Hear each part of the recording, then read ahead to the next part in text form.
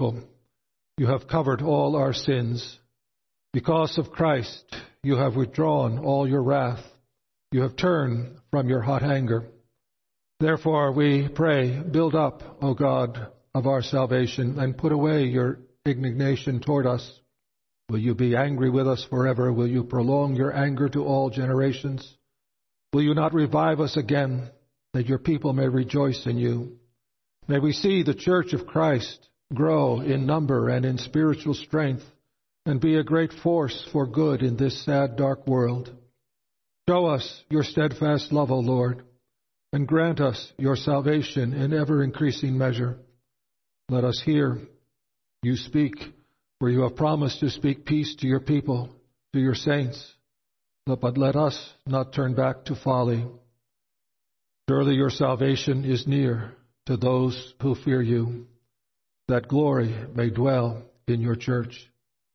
We praise you that your steadfast love and faithfulness have met together, that righteousness and peace have kissed each other at the cross, where you revealed your great righteousness in punishing our sin, but also revealed your great love in taking that punishment on yourself in the person of your Son, our Savior, Jesus Christ, that we might be forgiven. Your faithfulness springs up from the ground, even as Christ has been raised from the dead, and your righteousness looks down from the sky, even as Christ watches over us from your throne. Yes, Lord, you will give what is good. You will build your church, even as Christ has promised, and make it increase. Righteousness will go before you and make your footsteps a path for us to follow. May we be given grace to follow day by day. Father, we beseech you that you would be near to each and every one who is gathered here today and who joins with us at home. We pray, O Father, that we may experience your nearness and your blessing. We pray, O Father, that you would have mercy upon our land and upon this world that is still plagued by a pandemic. We pray that you would give us wisdom in measuring risk assessment and how that risk may change with the advent of a vaccine, and how we may proceed in wisdom in the future. O Father, give us wisdom and insight as to what is best for the Church of Jesus Christ and for our society. Give our leaders in society and in the church wisdom to rule wisely and well for the building up of the Church of Jesus Christ and the glory of your name. We pray, Father, that you would protect the lives of the elderly that are endangered by this virus. We pray that you would be close to each one and enable us to know that you are watching over us, and not a hair can fall from our head except it be your will. We remember again the residents of our senior facilities, John Vanderhaar and Gary Beekhuizen, Irene Blum and Mattie Bogarts and Clarence Minders, Marilyn Van Gorp and Leona Zylstra and Lois Klein and Celia DeVries and Nellie Van Wyk. Be with these and others, O Lord, that they may know your nearness and presence in their lives and know that you are caring for them. We pray, Father, for the students of our congregation, particularly our college students who are away from home. Keep them in the power of your love and care, and provide richly for their spiritual needs as well as for their material needs, and enable them to prepare well for whatever calling you have in store for them. We pray, Father, that you would be with our sister churches in Canada that are under strict regulations. We pray that you would give them wisdom to know how to deal with that, and that the spiritual needs of the congregations may be met, and that your people may be faithful to you in all things. We pray for our missionaries, O Lord. We remember together with other United Reformed churches today the work of Reverend Mitch Prasad, church planter in Scarborough, Ontario. We pray for endurance for the leaders of that congregation, considering the loss of one elder and a deacon who has taken ill. We pray that you would raise up leaders in that congregation that will give a wise and good leadership after the example of the chief shepherd, Jesus Christ. We Thank you that the congregation has stayed together in this difficult time of trouble, and pray that you would continue to unite them in love and service to one another and to the community around them. And we pray, Father, for those who have lost jobs or lost time in school, those who are otherwise frustrated by the restrictions that have been placed upon us. Father, give them patience and perseverance in faith, knowing that all things work together for good for your people, for those called according to your purposes. We know that as we strive to serve you, you will abundantly bless us, and pray that you would help them there in Canada and in Scarborough, Ontario. Father, we pray also for our missionary in Ecuador, Reverend Landasari, and those who labor with him there. We pray that you would bless the outreach to the community, that they may continue to reach out and see more people come to faith in Christ. We pray for the second worship center that has been started, that it may grow also, and that you would provide for their needs. O Lord, be with us in the week that is ahead, to keep us from danger and from the power of the evil one. May we walk in faith and in love before you, showing our love for you by our love for one another. Bless us also as we bring our offerings this evening, that we may honor you with our gifts. We ask in Jesus' name. Amen. Let us continue to worship God in song, singing selection 119M. Oh, how I love your holy law. We'll stand and sing the four stanzas. Stand if you're able, singing the four stanzas of 119M.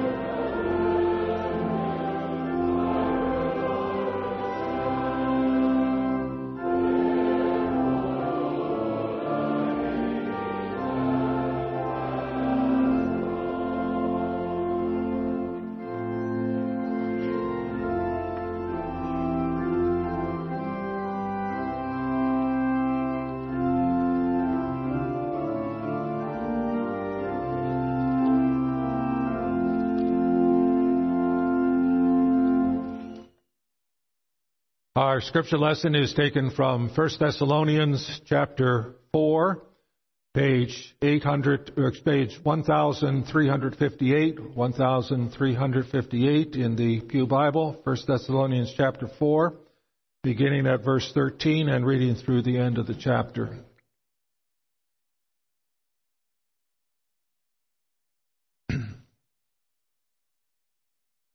First Thessalonians 4, verse 13. But I do not want you to be ignorant, brethren, concerning those who have fallen asleep, lest you sorrow as others who have no hope. For if we believe that Jesus died and rose again, even so God will bring with him those who sleep in Jesus. For this we say to you by the word of the Lord, that we who are alive and remain until the coming of the Lord will by no means precede those who are asleep. For the Lord himself will descend from heaven with a shout, with the voice of an archangel, and with the trumpet of God. And the dead in Christ will rise first. Then we, who are alive and remain, shall be caught up together with them in the clouds to meet the Lord in the air. And thus we shall always be with the Lord. Therefore comfort one another with these words. As far as the reading of God's Word, may He add His blessing to it. In conjunction with it, I invite you to look at the Heidelberg Catechism on page 881 in the back of the Psalter hymnal, page 881, Lord's Day 22 on the second column. Considering again the articles of the Apostles' Creed as a summary of the Christian faith that we confess and believe. And we deal with those articles dealing with the resurrection of the body and life everlasting. Lord's Day 22, question and answer 57. How does the resurrection of the body comfort you? Not only will my soul be taken immediately after this life to Christ its head, but also my very flesh, raised by the power of Christ, will be reunited with my soul and made like Christ's glorious body. How did this article concerning life everlasting comfort you?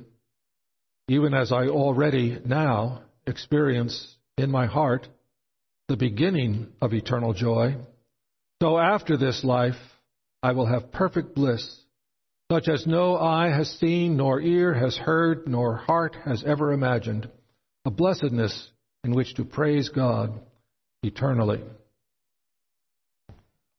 Beloved of the Lord, Christians are sometimes criticized for being so heavenly minded that they are of no earthly use.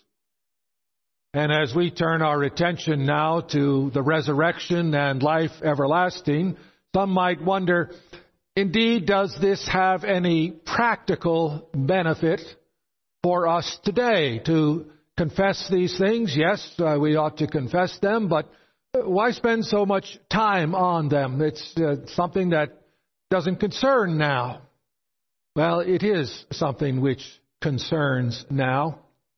There's a passage in Hebrews 12, I think I've brought to your attention more than once in the last 6 months, that for the joy that was set before him, he, that is Christ, endured the cross.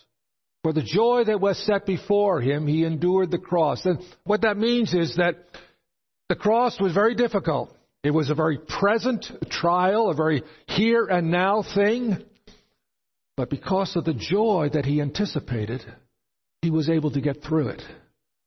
The anticipation of joy is what gives us strength to persevere. One modern preacher says that courage is not the absence of fear, it's the presence of joy. Courage is not the absence of fear, it's the presence of joy. The more joy we have and the more joy we anticipate, the more courageous and strong we are for this world and the work that we are called to do in this world. And it's with that in mind that we begin to look now at these subjects that are before us. And there are three things that we want to concern ourselves with: the condition of the soul after physical death, secondly, the resurrection of the body, and thirdly, eternal life. First of all, the matter of the condition of the soul after death. Now, we have to recognize that the Bible doesn't say a lot about this. And it does say a few things, but it doesn't say a lot. And the reason it doesn't say a lot is because the condition of the soul after death is not the main thing. It's a temporary thing. It is what theologians call the intermediate state. It's part of our pilgrimage, and we want to get beyond it to the real thing, the final thing, and the beginning of the new creation and so forth. And so the Bible doesn't want to tempt us with a lot of material so that we focus all our attention on this. It's already the case that in the general mind of the world, as far as they are concerned, the only thing Christians are concerned with is going to heaven after they die. They don't think of us anticipating the resurrection and the new heavens and the new earth. And because the world thinks that way, and we live in the world, it sometimes happens that Christians themselves, in spite of the fact that the Bible doesn't say a lot about it, just to try to guard against this, in spite of that, Christians also only think about the fact that when I die, I go to heaven, and that's it. And we don't think about what is beyond. But although the Bible doesn't say a lot, it does say some good things, and we want to consider some of those good things.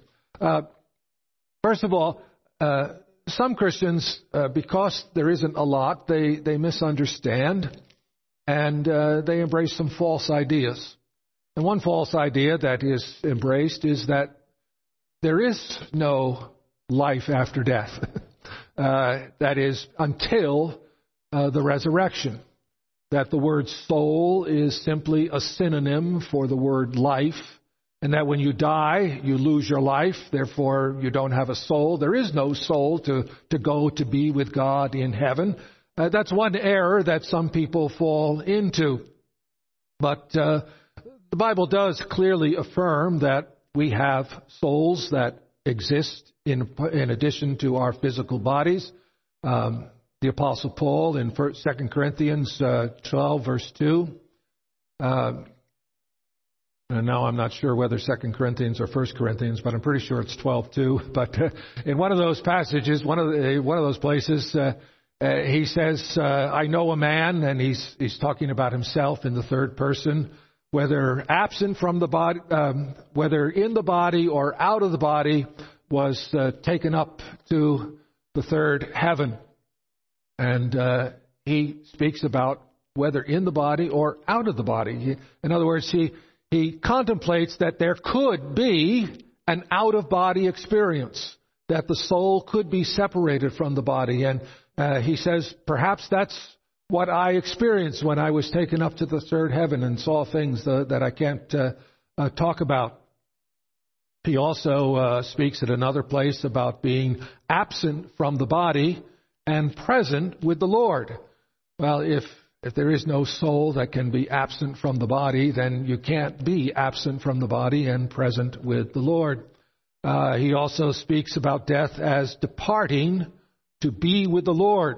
Well, if we just have a body and a life in that body, and when we die, the life force goes out, the light goes out, the life goes out, or whatever, and it's just the body goes in the ground. How is that going to be with the Lord? There has to be something else that goes to be with the Lord. The author of Ecclesiastes describes death in this way in Ecclesiastes 12, verse 7. "And the dust returns to the earth as it was, and the spirit returns to God who gave it." So there is something that exists in us that is different than our physical nature. We have a spiritual nature also. We have a soul.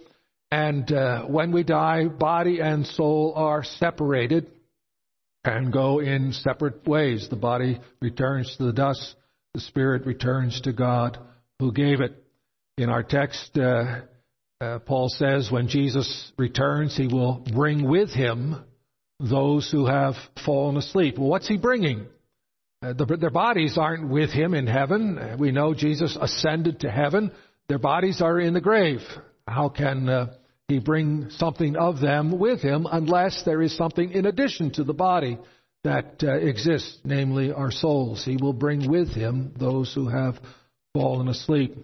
That's one error that is, I think, easily disproven from an examination of the Scriptures. Another is to acknowledge the existence of the soul, but to say that the soul has no conscious existence after death and doesn't wake up until the resurrection.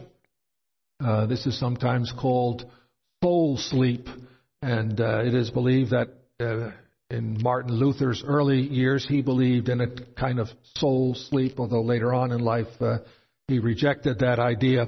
But this comes from the fact that I think 3 times in our text there is a reference to those who have died as those who have fallen asleep. Paul uses that language. Jesus used that language. He said it of Lazarus, that Lazarus has fallen asleep. And the disciple says, well, if he's sleeping, then maybe he'll get better. And Jesus says, no, I mean he's dead. Fallen asleep is a nice way of saying death. And that's something that the Scripture uses, a euphemism. A euphemism is something that's designed to take the rough edge off something and make it sound a little better. And Jesus does that for a very good reason. Not because souls go to sleep. He does it because the sting of death has been removed. Death is not a terrible thing anymore. Death is no more to be feared than sleep. When a person dies, their body looks like they're just sleeping. That's one reason he uses that euphemism. And the other, the main reason is that the sting of death has been removed. It's not a terrible thing for the Christian anymore, and is not to be feared any more than going to sleep. But do the souls actually sleep? Well, I think the Scripture is pretty clear that that's not the case. Jesus tells parables, and parables are made-up stories, but the made-up stories always conform to reality. They're not fantasy stories. And in the one story, there's a rich man and Lazarus, and both have died, and both are wide awake in heaven, and so is Abraham wide awake in heaven, and they're interacting with one another, they're talking with one another. Their bodies are still on the earth, their bodies have returned to the dust, but their spirits are in heaven in that parable of the rich man and Lazarus. Jesus said to the thief on the cross, today you'll be with me in paradise, but unfortunately you won't know it because you'll be asleep. That's not what Jesus said to him. He comforted the man by assuring him that in that very day they would be together. And the man would be able to experience it, enjoy being together with the Lord in paradise. The Apostle Paul says, I desire to depart and be with Christ, which is far better. Well, in this life, we have fellowship with Jesus Christ. We have fellowship with Him through His Word. We have fellowship with Him through His indwelling Spirit. We have fellowship with Him through fellowship with other Christians in whom Christ is dwelling. We have blessed fellowship.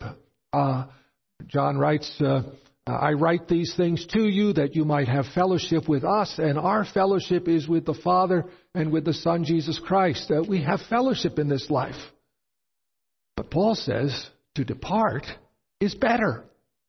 Now, if departing means you're sound asleep and you're not aware of your surroundings and your spirit may be there with the Lord, but you don't know it, how is that better? How is that having fellowship? No, the promise is of greater fellowship. To live is Christ, to die is gain. So there is ample proof. I think the clincher against the idea of soul sleep is Revelation chapter 6, where John sees a vision, and in the vision he sees reality. And in that reality he sees the souls of the martyrs crying out to God, pleading with God.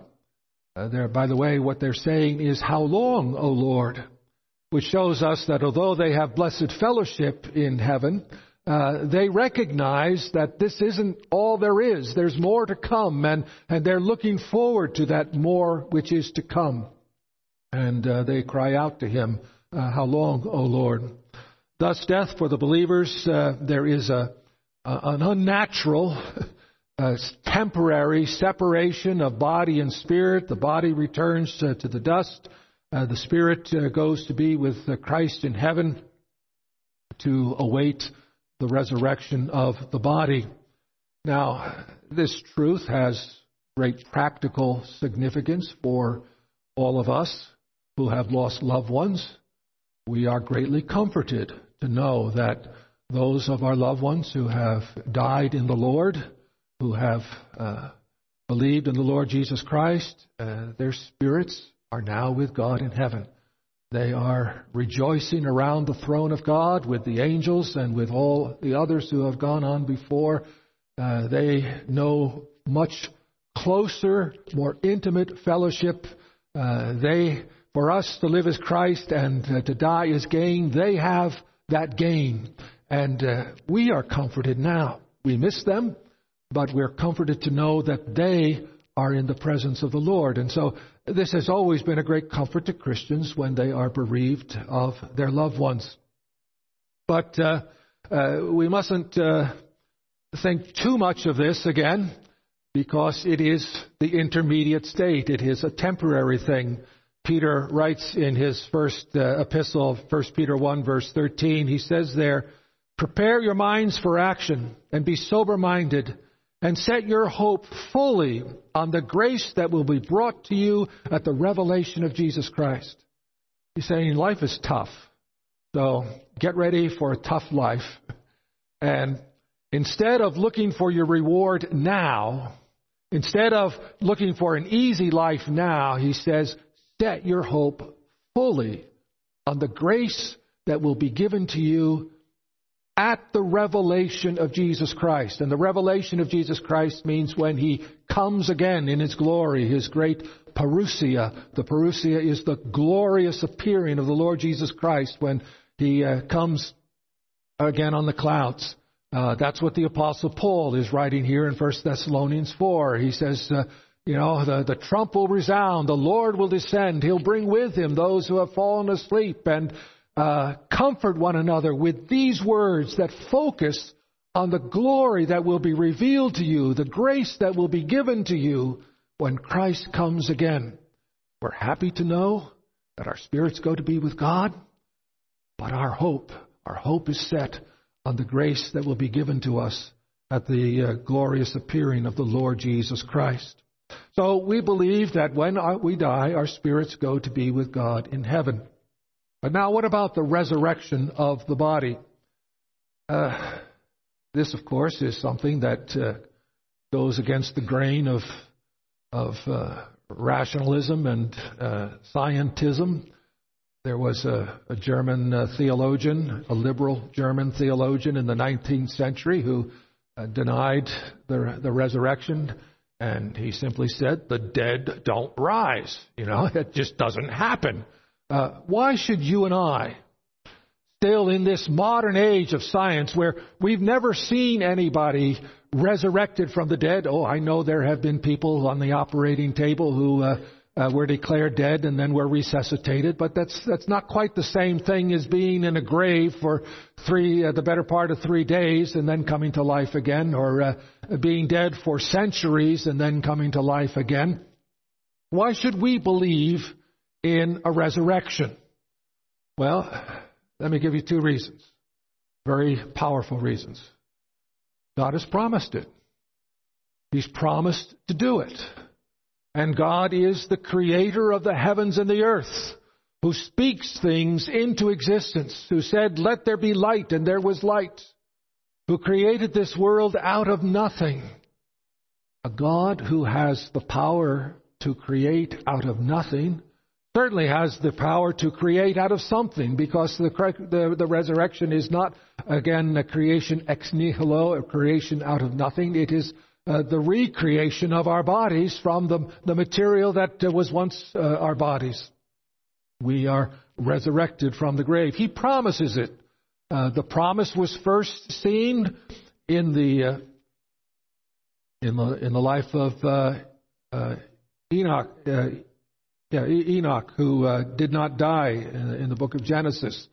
God showed the ancient patriarchal world. He showed them that death is not the last word. God is saying, I am more powerful than death. I can rescue you from death. And so he took Enoch, and Enoch did not die. Elijah also was taken to heaven without death. And the prophet also raised a child from death in the Old Testament. And Christ raised at least 3 people from the dead. The widow's son at Nain, the little girl, Jairus' daughter, and Lazarus raised from the dead. We have seen that God has the power to do it, and therefore we should not doubt the promise. God has promised to do it. That's one reason. And the second reason why we should believe in the resurrection of the dead is because it's already started. The resurrection unto new glorious life has already begun with the resurrection of Jesus Christ. He is the first fruits. Christ the first fruits. And then when he comes, those who belong to him. Christ is coming and will raise up our bodies from the dead and give us new bodies even as he has been raised. So God has promised it, and it has already begun. There were 500 witnesses who knew that Christ had been declared dead, that Christ had been put in the tomb, that he was there for part of 3 different days, and then was seen by over 500 witnesses that he was alive again. Many of those witnesses were threatened with death to get them to change their story. None of them changed their story. Even though they were put to death, even though they were martyred, they did not recant their witness to the resurrection of Christ from the dead. And so we believe in the resurrection of the dead. Now, what will this resurrection be like? Well, the resurrection consists of raising of our present bodies, as I said, not a new creation. We saw that with regard to the new heavens and the new earth. It's not, again, creation out of nothing, but it's taking what Satan has ruined and showing that God is more powerful than Satan, and God can put it all back together again. Now, that seems really difficult. You know, that people have died centuries ago. Their body has turned to dust. That dust has been scattered. That dust maybe has become part of plants. Those plants have been eaten and consumed by animals, and people have consumed the animals, and the same molecules, same atoms or whatever have been recycled in different bodies down through the ages. I don't know how it's going to work, but God has promised to do it, and God, who created this vast universe and created the intricacies of molecular science that are just astounding to see all the complexity of this creation. A God who can do that, can do this great work. We should not doubt that he will do it. Now, the resurrection consists of a glorious transformation and renewal of our present bodies. Paul says in Philippians 3, "And we eagerly await a Savior, who by the power that enables him to bring everything under control will transform our lowly bodies so that they will be like his glorious body." He writes in 1 Corinthians 15, "The body that is sown is perishable. It will be raised imperishable.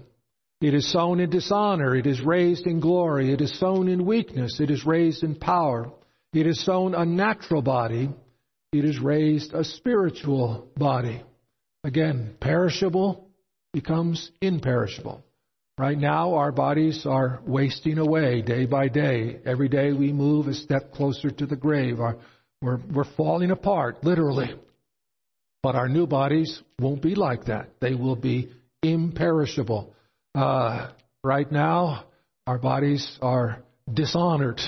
They get sick and diseased and also injured, and all sorts of things happen to us. We get stooped with age and so forth. You know, we're not all glorious Captain America flexing our muscles.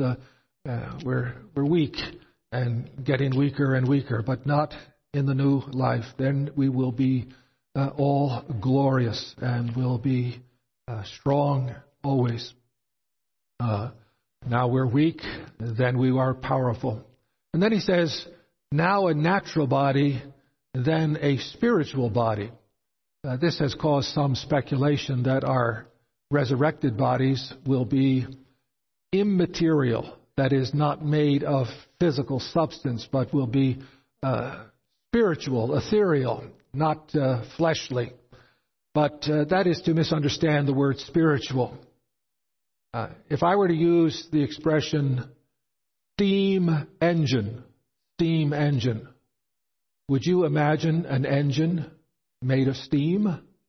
No, I think not. You would imagine an engine made of steel, empowered by steam. Made of steel, powered by steam. That's what a steam engine is. Now, transfer that to the phrase spiritual body. Does that mean the body is made of only spirit and not of corporal substance? No, it is made of corporal substance, as was Jesus' body. Look, he says, see my hands, see the hole in my side, touch me, give me food to eat.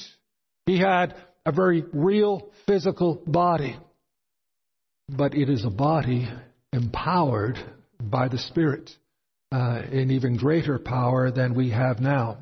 The fact that our bodies will be imperishable will be the ongoing work of the Spirit within us. We have spiritual bodies in that God's Spirit will be in us, making us imperishable, making us glorious, making us powerful, and thus a spiritual body. Christ was recognizable in his in his resurrected body, as were also Elijah and Moses on the Mount of Transfiguration.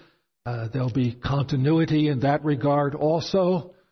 Some fear that, or hope, I think, that we won't be able to recognize one another in the resurrection, because if we were able to recognize one another in the resurrection, we might note that there are people missing, and that would make us sad.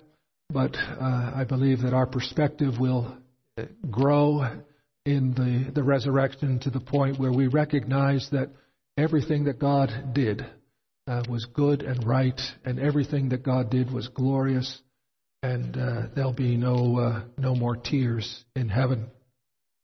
The practical application of this truth is that for you who are like me, a senior citizen, who are experiencing incremental decline in physical ability, the body wasting away at a much faster rate than it has previously, we have this comfort and assurance that although we are outwardly wasting away, we will be made whole and well again in the resurrection. What we are experiencing now is a trial. It's difficult. It's in part to wean us of the love of this world and to set our hope fully on the grace that will be revealed, rather than set our hope on glorious golden years in retirement here on earth. No, God never promised us glorious golden years of retirement here on earth. He said instead, the righteous will experience many tribulations. In this world you will have tribulation. And our hope is not in this life. Our hope is in the life to come and in the resurrection. But then that brings us to the third thing that we confess we believe in, and that is eternal life. God promises eternal life to all those who believe in His Son. God so loved the world that He gave His Son, that whoever believes in Him might not perish, but have everlasting life, eternal life.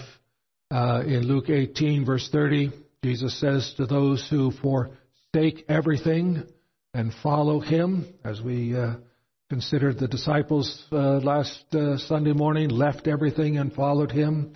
He says they receive manifold more in the present time and in the world to come, life everlasting. Life everlasting. To those who show that their faith is real by following Christ, you are assured of eternal life. But as the Catechism reminds us, this eternal life begins now. John 6, verse 54, whoever feeds on my flesh and drinks my blood has, present tense, has eternal life, and I will raise him up on the last day. So having eternal life is something you can have now before the resurrection on the last day.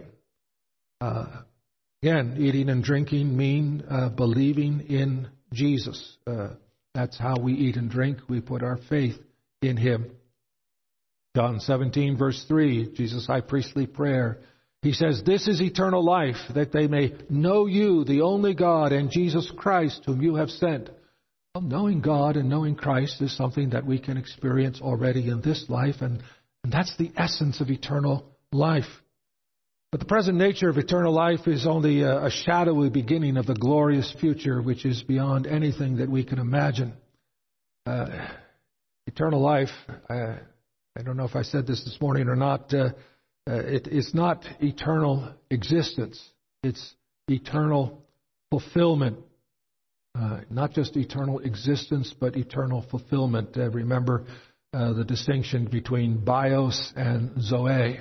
Bios is existence, life as existence, but zoe is life as fulfillment, quality of life. And that's what eternal life is. You know, eternal existence, eternal bios, is really synonymous with hell, because eternal existence means not having a relationship with God. We were created in His image to know Him, to love Him, to serve with Him, above all, to be with Him. And if we don't have that, but we do have eternal existence, then we will be eternally miserable. You know, there's some science fiction works, and they are purely science fiction, I'm sure, of some human beings who have discovered how to cheat death, how to overcome death. And usually the character in this work of fiction who lives 1,000 years is very lonely and very sad, because he can't form any lasting relationships. He may fall in love, maybe he's a man and he falls in love with a woman, but the woman only lives for 70 years and dies, and his heart is broken. So he tries again, and again his heart is broken, and he doesn't like that anymore. So the only way to protect yourself from a broken heart is not to fall in love. And so he becomes a recluse and draws away from people and lives a lonely existence. He has eternal existence, but he can't have any meaningful relationships. Well, that's hell, because we were meant for relationship. It's not good for us to be alone, because God has never been alone.